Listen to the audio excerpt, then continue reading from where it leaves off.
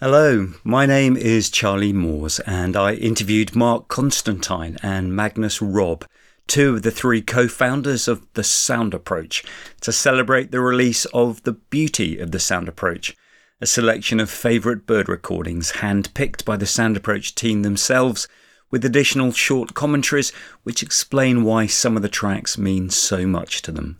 The following interview is with Magnus, and was recorded in eastern Portugal in one of his favourite areas, the rolling savanna-like Montado region, close to the Tagus River and the border with Spain. Magnus has superb hearing and is liable to stop mid-conversation, having just picked up the wispiest of sounds from hundreds of metres away, and like all true experts, he is always questioning and learning. The podcast starts off with a snippet of sound recorded at first light as we made our way towards some very interesting habitat, with Magnus, as always, fully tuned and on the alert.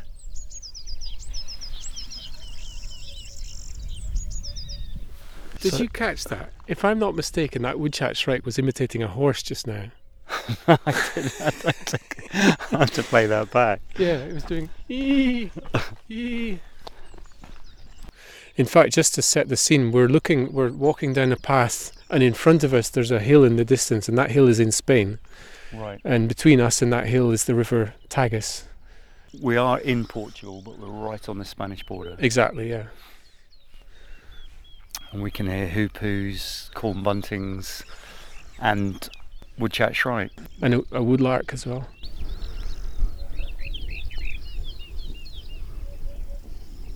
Wonderfully free of traffic noise. Listen. Over there. Either it's an Orphean warbler. Yeah. That's a Western Orphean warbler. At this point, I feel like a minor swear word because it's only the 1st of April. That's the earliest I've ever heard one. That's amazing. And you were saying earlier, just before we started recording, that the shrikes are very early as well. Yeah, I'm really amazed about this, really astonished. It's not the first time I've ever had one in the first week of April, but it's I get the feeling you'd like to head over in that direction. Yeah, let's do it. Let's do that. They tend to, they have big habitats, and they're one of these birds that as soon as you get close to them, they fly 100 metres and sing somewhere else. But we can try.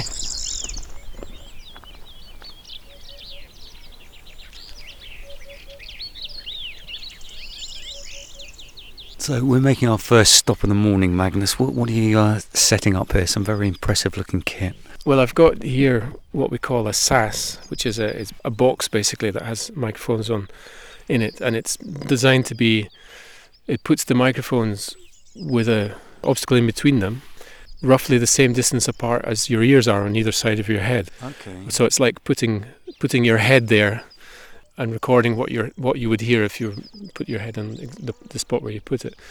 And we came here to this one of my favourite spots this morning, and it's the 1st of April, and I was thinking we might get the first woodchat shrike or something, but it turns out they're all here. They've obviously arrived en masse, and we've even heard the Western Orphean warbler. So everything's singing, and I just thought we'd stick out a microphone for a while and try and pick up the general scene. We've also got a Thekla lark singing overhead and imitating all kinds of stuff.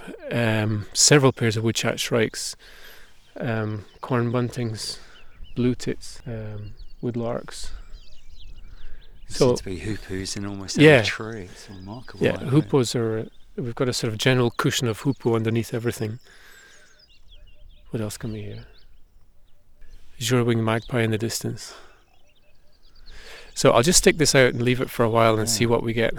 I was just going to say one of the key things here, Magnus, is you can't hear anything else. It's all natural sounds. That's right. There's no traffic, nothing. Yeah. Strangely, at night, I get a lot of planes here, but not during the day. But it always seems that when I'm recording owls at night, I think to myself, I should go somewhere that doesn't get so many planes. But this morning we've not heard one yet. It's a beautiful morning. Right. Yeah.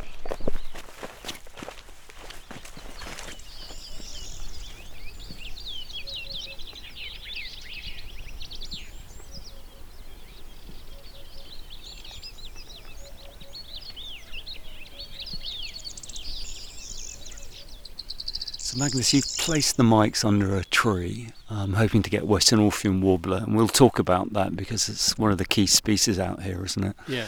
But we had to walk quite a way back from where you place them because you're saying your mics are so sensitive they'll pick up even us talking from about a couple of 100 yards away. Yes, we have to move quite some distance away, just really to avoid recording ourselves. So what is it about the Western Orpheum warbler that makes it so interesting from your perspective? Well, I have to say one of the reasons is they're quite rare here in Portugal. Where I live on the coast, and I have to go quite a long way inland to start picking up Western Orpheum warblers, and they're never numerous. Even around here, this is a very good place for them, and there's just, they're scattered one every few hundred meters or something. It's also a bird with a beautiful song, really nice song. Very simple and very nice thrush-like timbre. It's always a pleasure to hear one. It's also a bird that really likes quality habitat, so whenever you hear a Western Orpheum warbler, you're in a good place. It's an indicator species of habitat Exactly. quality. Yeah. That's an interesting thing. This sort of rolling habitat, it's very stony ground. There's a carpet of rosemary. These scattered holm oaks. This is exactly the kind of habitat the bird likes.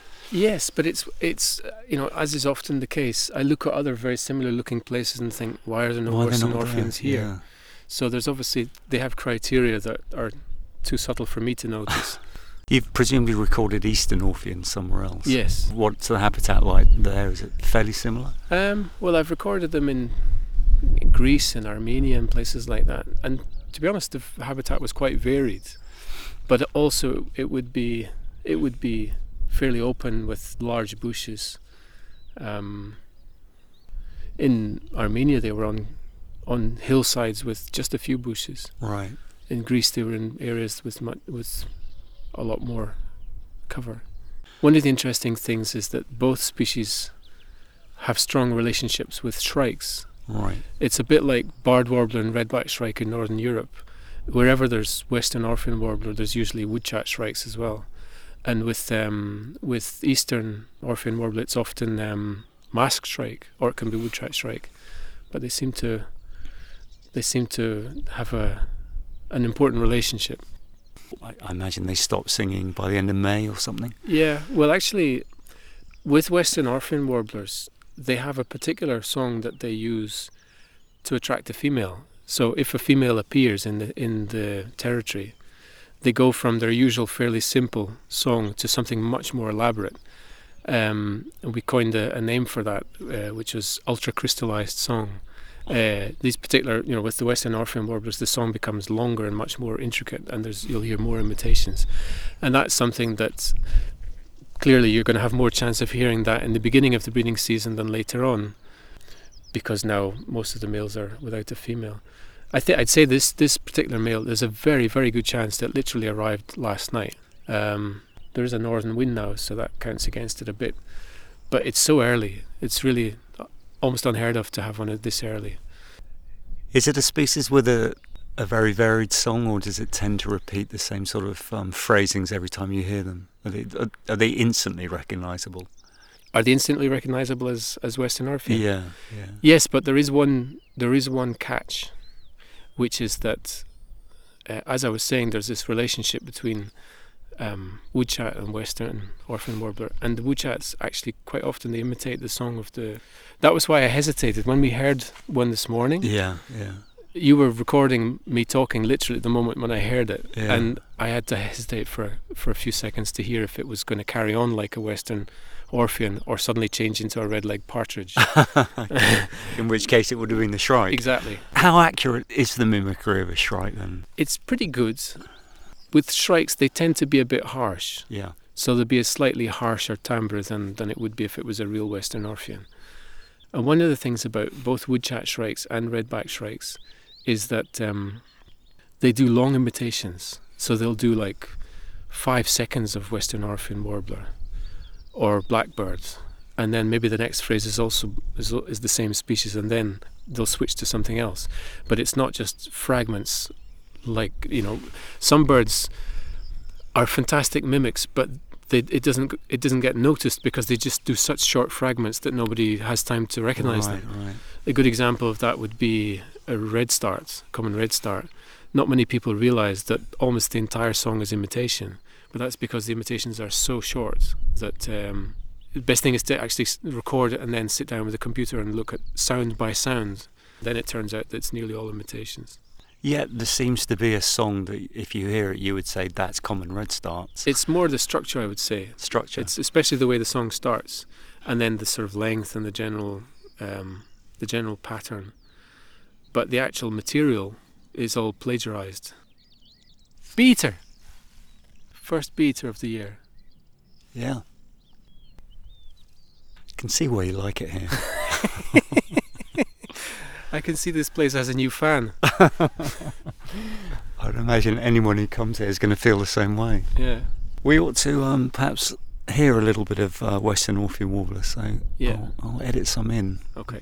The recording we're about to hear was made when? May 2009. In this very area.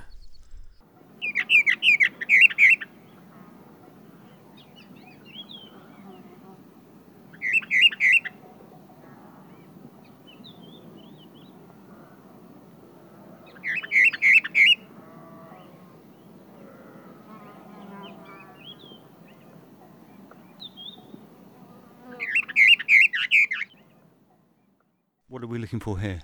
Well, we're just arriving at this place I wanted to take you, which is it's an abandoned village called Alares, and it was abandoned in the 1930s, I think, when remarkably there was a local war. It all started as a dispute about land ownership between wealthy people, but the local people. It was between their landlords, but then the people of two villages had a conflict. Nobody was killed or anything, but there were actually pitched battles. And as a result of that, the village was abandoned. And now it's in ruins. But it's a great place for things like western black-eared wheatear and hoopoe, and I've seen blue rock thrush here as well. And it's a very quiet spot. And around it is all this habitat, this montado habitat with woodchat shrikes and Western Orpheum warblers and things. So it's one of my favourite spots.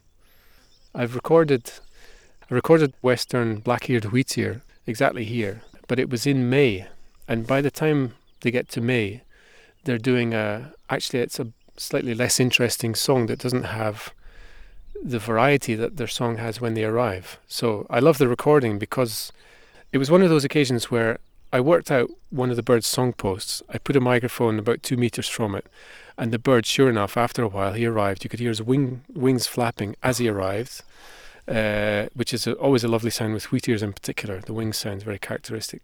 So he lands, he starts sings for a couple of minutes, and then off he goes with the wing sound. So it was one of those really nice recording with a beginning and an end. Yeah.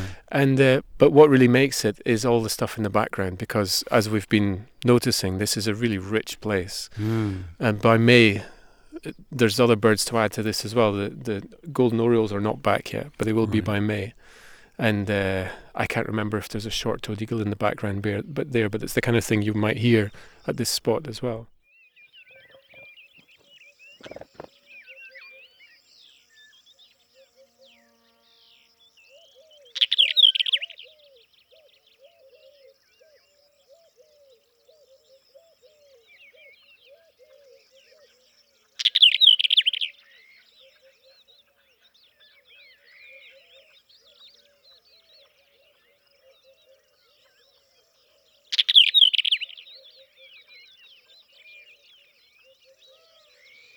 You were saying that the song in May of the Western black-eared wheatear doesn't have the variety that it did when it first arrived.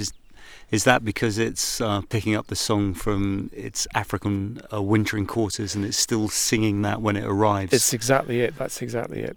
There's two reasons why I think they do that. When they arrive, first of all, they're looking for a female.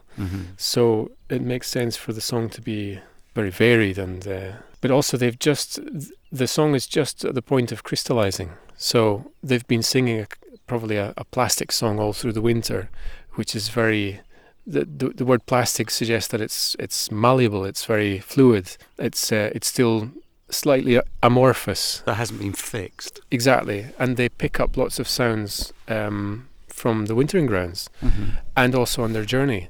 So if you catch a western black-eared wheatear here in the first days after it arrives, it'll probably tell you what it heard last week. And there was one particular occasion which for me was unforgettable. I was in a town called Mertila, which is an old Moorish town on top of a hill, and right on top of the town there's a castle, and there's a little chapel which actually used to be a mosque. And I just made a brief visit to the castle once, and there was this black-eared wheatear. It was late March, so it was very early, and there was a black-eared wheatear singing on top of the chapel that used to be a mosque. And it caught my attention because, first of all, because it was imitating tawny pipits, I think, and then it switched to imitating an African chaffinch. And I thought, wow, he probably heard that yesterday in Morocco. Right. And it really fired my imagination to think that this bird was just telling me where it had been the day before or the week before. Yeah. And since then, I've really wanted to capture that. But the best recordings I've made of black-eared wheatear have been later in the season. Right. So I'm still after that. I'm still trying to get that. So I was thinking, now it's 1st of April. Chances are they're just back. We're just about to find out if they're back. And if so, maybe tomorrow morning I'll leave a microphone out overnight, see if we can catch a few great spotted cuckoos flying over during the night or something. And then in the morning, hopefully when we come and pick it up, there'll be a nice close-up of a western black-eared wheatear imitating what it heard last week in Africa. But let's see if we manage to get one here. Yeah, let's head down and have a look. Yeah. So no luck in the village. No. Black-eared wheatear doesn't seem to be back in. No, I was hoping it'd be back, but it is early, so it's reasonable for him not to be back yet. We might find other ones. There's something about wheatears. I find them they are characterful, aren't they? Yeah, I actually think they're one of the tricksters among the birds. Yeah. Because they often catch me out with all their imitations of other birds, and they're one of the birds that, because they're so conspicuous, usually you identify one visually before you need to listen to the song. So I confess that there's probably other groups that I've made a much bigger effort with in terms of listening to their songs and things. So wheatears, they challenge me for that reason. And I love the way that some of them, well, black-eared wheatears in particular, I'm actually thinking now more of eastern black-eared wheatear, but very often you'll find them on a little bluff somewhere, and when they do a song flight, they glide to and fro while imitating songs of swallows in particular. Red-rumped swallow, house martin, and it's almost like they have this little swallow fantasy. And they're not happy being wheatears. They just want to be a swallow. Yeah. And yeah. As the years go on, are you switching more to having an audio reference library in your head rather than a visual reference library that the rest of us everyday birders might have? I think I've always been like that. I think I've always, because my background is in music, and listening has always been my stronger point. So no, I don't think that's changing. So was it the sound that first interested you in birding, or were you a birder first? Actually, I was a birder first when I was a child, and then I got more and more into music in my adolescence. And then when I came back to birding in my early 20s, it was because at that time I was composing, and I wanted bird songs to plagiarize. Right. Just like the birds are doing all the time, I wanted to do that too. So I wanted to record birds. I started recording birds so that I could slow down their songs. That was really... now we've got a missile thrush. Yeah. When you say you were slowing down birdsong, was that for the individual note or the structure? It was literally to discover the melodies that are hidden in there. I mean, a classic example is you hear a tawny pipit song. It just sounds like chlui, chlui, chlui. But if you slow it down, say 8 times, it turns out that chlui is actually Yeah, or whatever, something, it turns out to have a whole melodic structure hidden in there that is just too fast for us to perceive. Right. And that's the kind of thing I was really interested in, just discovering all those hidden melodies, basically. And it was a great source of ideas and, really refreshing sounds.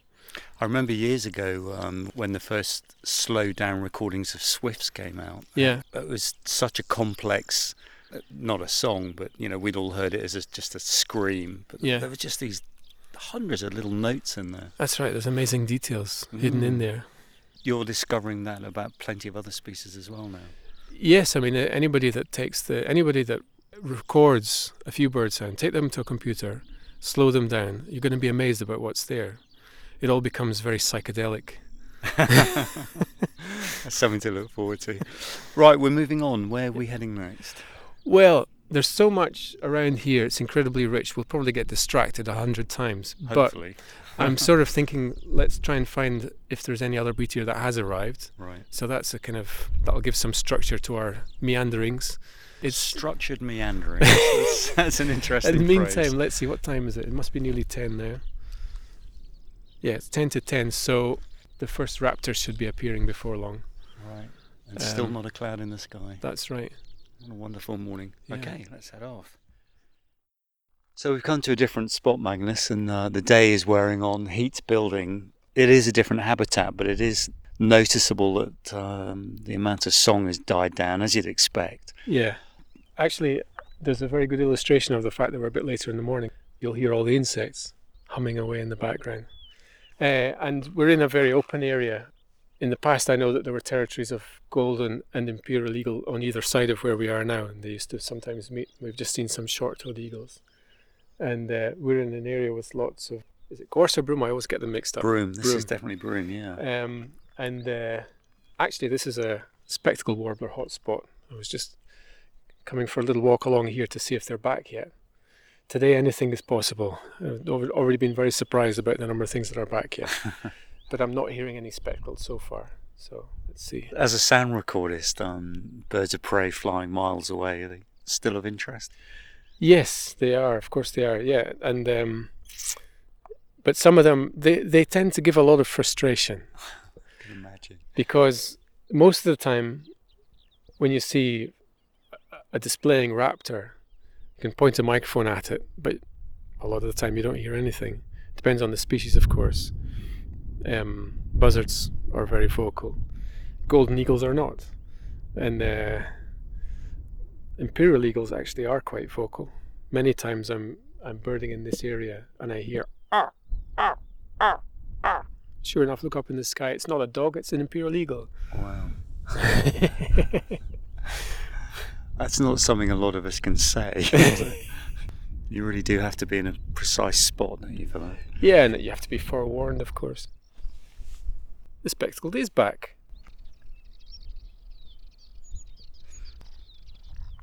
Hold on, what was that? Sylvia rattle of some sort. Yeah. Should we go and investigate? Let's check this out before we embarrass ourselves even further. It's quite reassuring to know that even an expert like you has to refresh every so often. Yeah. Certainly where I come from, it's either a white throat or it isn't. Yeah. I sometimes wonder if, where Sylvia warblers live together, I wonder if there's some, how can I put it? I wonder if they approximate a little bit to each other's songs. So, for example, because they may be excluding each other from their territories. So a Dartford may exclude a Sardinian from its territory, and same with spectacled. I don't know exactly how it works, but it's possible that their songs may converge a little bit in those situations. Right. It's a good excuse anyway, don't you think? An excuse to not be certain what you're listening to. Any excuse is a great help in that matter. So you said this area that we're walking over now is a hot spot for spectacled. It's hard to see what would make this a particularly good area for spectacled, whereas the other areas we've driven through, which look remarkably the same, aren't. I don't know. I think it's bushes of a certain height, and variety. And yeah, oh, I can see it. Hey, it is a spectacled warbler. I'm pretty sure he just did an imitation of a Dartford call in his song. So you've been living out here for what, 7 years, did you say? 8 years now, 8 yeah. years. And there's still stuff for you to learn. Yeah, of course there is. If I'm here for 40 years, there'll still be stuff for me to learn. Yeah. But it's probably the stuff that the rest of us wouldn't be thinking about, like the subtle differences between certain silver warblers, and do they integrate their songs where they overlap, and little things like that. Ironically, sometimes it's the sounds that have most information that can be the most confusing. I mean, I can be much more certain about the difference between little bunting and rustic bunting calls, but those are just minuscule ticks that last a fraction of a second. But something like this that has masses of information can be more confusing and more difficult to sort out. So there's a lifetime study still ahead. Oh yeah, no doubt about that. No, it's nice to know that at least one of these is back. That's another possible option for recording tomorrow morning. Right. Because now that they're just back, we've just been looking at Dartford warblers doing multiple song flights. And this bird probably actually did one as well. I didn't actually see it, but I think I heard a song flight. So if it's not windy tomorrow morning and we came here and put a microphone, chances are we'd get some song flights. So might consider that. So the sound recordist in you is always thinking ahead. Yes, of course, yeah. Yeah, I mean, I've recorded spectacled warblers here before, but not to my satisfaction. And you do have to get here early because it was very still this morning, but it is noticeable now that there is quite a strong breeze picking up, and obviously that if that's picked up across the microphone, that ruins every recording you're ever going to make.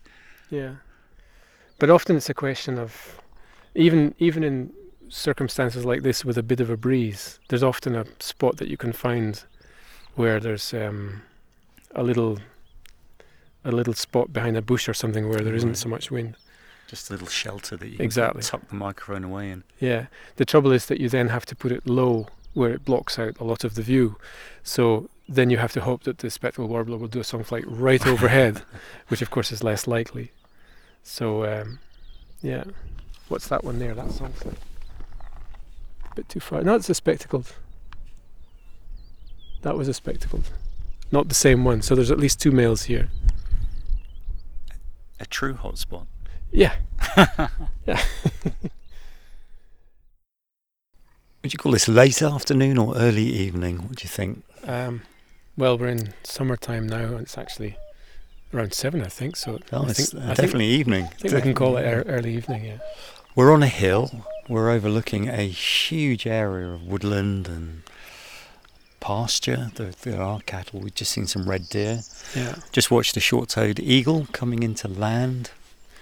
Yeah. Picked up a couple of black vultures way off. There's been Dartford warbler here. There's been cuckoos. At one time there's just blackbirds and chaffinches, which is, I can well understand why you're here, Magnus. Not particularly here today, but I mean in Portugal in general. How did you get here? It was actually because I came to live with my girlfriend Manila. That's why I'm here. And then we started a family, so sort of put down roots here. That's really how it happened. That's a fairly simple answer, isn't it? Yeah. So I've been here now since the beginning of 2009. And I lived in Holland for 15 years. Yeah, how did you end up there? Because you're obviously not from Holland. No, but that was for study. I was studying music composition in The Hague. In fact, I never lived in The Hague, but I lived in Amsterdam. My teacher was in Amsterdam. In fact, I made my living as a composer for a couple of years. But that isn't straightforward. No, I can imagine. And I couldn't believe my luck when somebody was generous enough to pay for me to work with bird sounds. When Mark came to you, did he have a sort of a plan laid out and said, "This is what I intend to do"? Do you want to be part of it, or has it evolved since you've joined? Well, it's certainly Arno's involved. It's certainly involved because, Mark had an idea of doing something like the sound approach. In fact, even the name already existed as an idea for I don't know how many years, but quite a number of years before it actually happened. It was only when the right combination of people came together that it was able to happen, and some sort of alchemy took place, and we were able to get going. Has what the sound approach set out to do changed very much from what you're doing now? Yes, but the funny thing is, I think in the beginning of the sound approach, probably what each of us thought we were doing was maybe not identical to what everybody else thought. So we had roughly the same idea, but with slightly different emphasis. Right. I think we will always be very much Palearctic based. Right. And we make excursions into other territory, but really we know what we're best at, and perhaps we might explore further in other Palearctic areas. For example, we never really meant to do Arabia in a big way, but because of the rediscovery of Omanial, that led to many more expeditions to Oman, and so we become much more familiar with Arabian birds, or at least from that part of Arabia. So, yeah, I suppose it depends what kind of things happen. Yeah. Do you think there are any other birds to discover within that area then? It's entirely possible. Do you think it's entirely possible? Yeah. Are those going to be hidden species that emerge because of studying the vocalizations? Yeah, or else things that are discovered genetically. For example, nobody was expecting that the chaffinches from Libya, the subspecies Harterty, nobody was expecting that they would be so genetically distinct, but that's something we've only known for the last year. And right. I don't know if anybody's actually suggesting it should be a species yet. But anyway, that was a big surprise. And there could be other big surprises like that. Have you recorded that one? No. Would you like to? I can imagine you Yeah, would. I think Arnav's got his eye on that one in particular. Right. Yeah. I suppose really by extension, if you sort of went into the birds of North Africa, there would be some fantastic comparisons to be made with the birds just the other side of the Mediterranean. Yeah. Untold riches could come out of things like that. Yeah, who knows what could be hidden away in the middle of the Sahara or something, I don't know. And we were talking earlier, you were saying this morning about how you wanted to record the wheatears, especially Western black-eared, because when it arrived it still carried songs from where it had, I suppose, not only wintered, where it had passed through. Yeah, exactly. So there's plenty of other sort of stories in there still to be uncovered. On a similar note, I mean, you get birds that are resident, like, for example, the Thekla larks here probably don't go very far, but they can tell you who's been passing through. Really? For example, the Thekla larks down in Sagres in the southwest corner of Portugal imitate Richard's pipits. And that's not because they've been to Central Asia, it's because the Richard's pipits have been to visit them. And wow. So they're incorporating presumably just flight calls and contact calls and things. Yeah. And there was a Blythe's pipit there last autumn, so next year I'm wondering whether they'll be imitating Blythe's pipit as well. That would be fun. Yeah. That would take a lot of knowledge to pick that out from singing Thekla lark. Well, and probably it would be very difficult to really make it to convince 100%. Some bird calls are so utterly distinctive that it would not be hard to convince people, but others might be more difficult. Yeah, well, I suppose we're just uncovering, separating species from the either end of the Mediterranean. That's happening now, isn't it? With like Western black-eared wheatear and Eastern black-eared and the Orphean warblers, and I'm sure there must be many other. I called it hidden species earlier, but there's probably a better term for it. But there's plenty of things. I mean, we were talking about Sylvia warblers earlier today, and they were quite challenging to tell the songs apart. And Mark has been challenging me to try to hear differences in Dartford warblers from different places, and that's very, very difficult to do. But yeah, there could be other interesting patterns that emerge if you look in enough detail at Sylvia warbler songs. But first of all, I'll try to make sure I can tell the difference between spectacled and Dartford and Sardinian. It's not always easy. But if they are picking up each other's songs and slightly blending them, it's almost foolhardy to say you're going to know it 100% every single time. Well, that's part of the joy of birding, isn't it? There are these things that you walk past 100 times and you suddenly think, actually, that's not quite what I was expecting. Yeah, and I mean, if you don't admit sometimes that you don't know things, or that are struggling with something, then you'll never learn. Yeah. It's only when you admit that something is difficult and that you're not managing, that's when you're open up to learn something new. Because you start trying to understand why. Yeah, And that exactly. opens up all the possibilities. Yeah. That's an object lesson for all of us. Magnus Robb. The Beauty of the Sound Approach was released at the British Bird Fair and is now available through the Sound Approach website at soundapproach.co.uk and the ECC Records website at eccrecords.co.uk.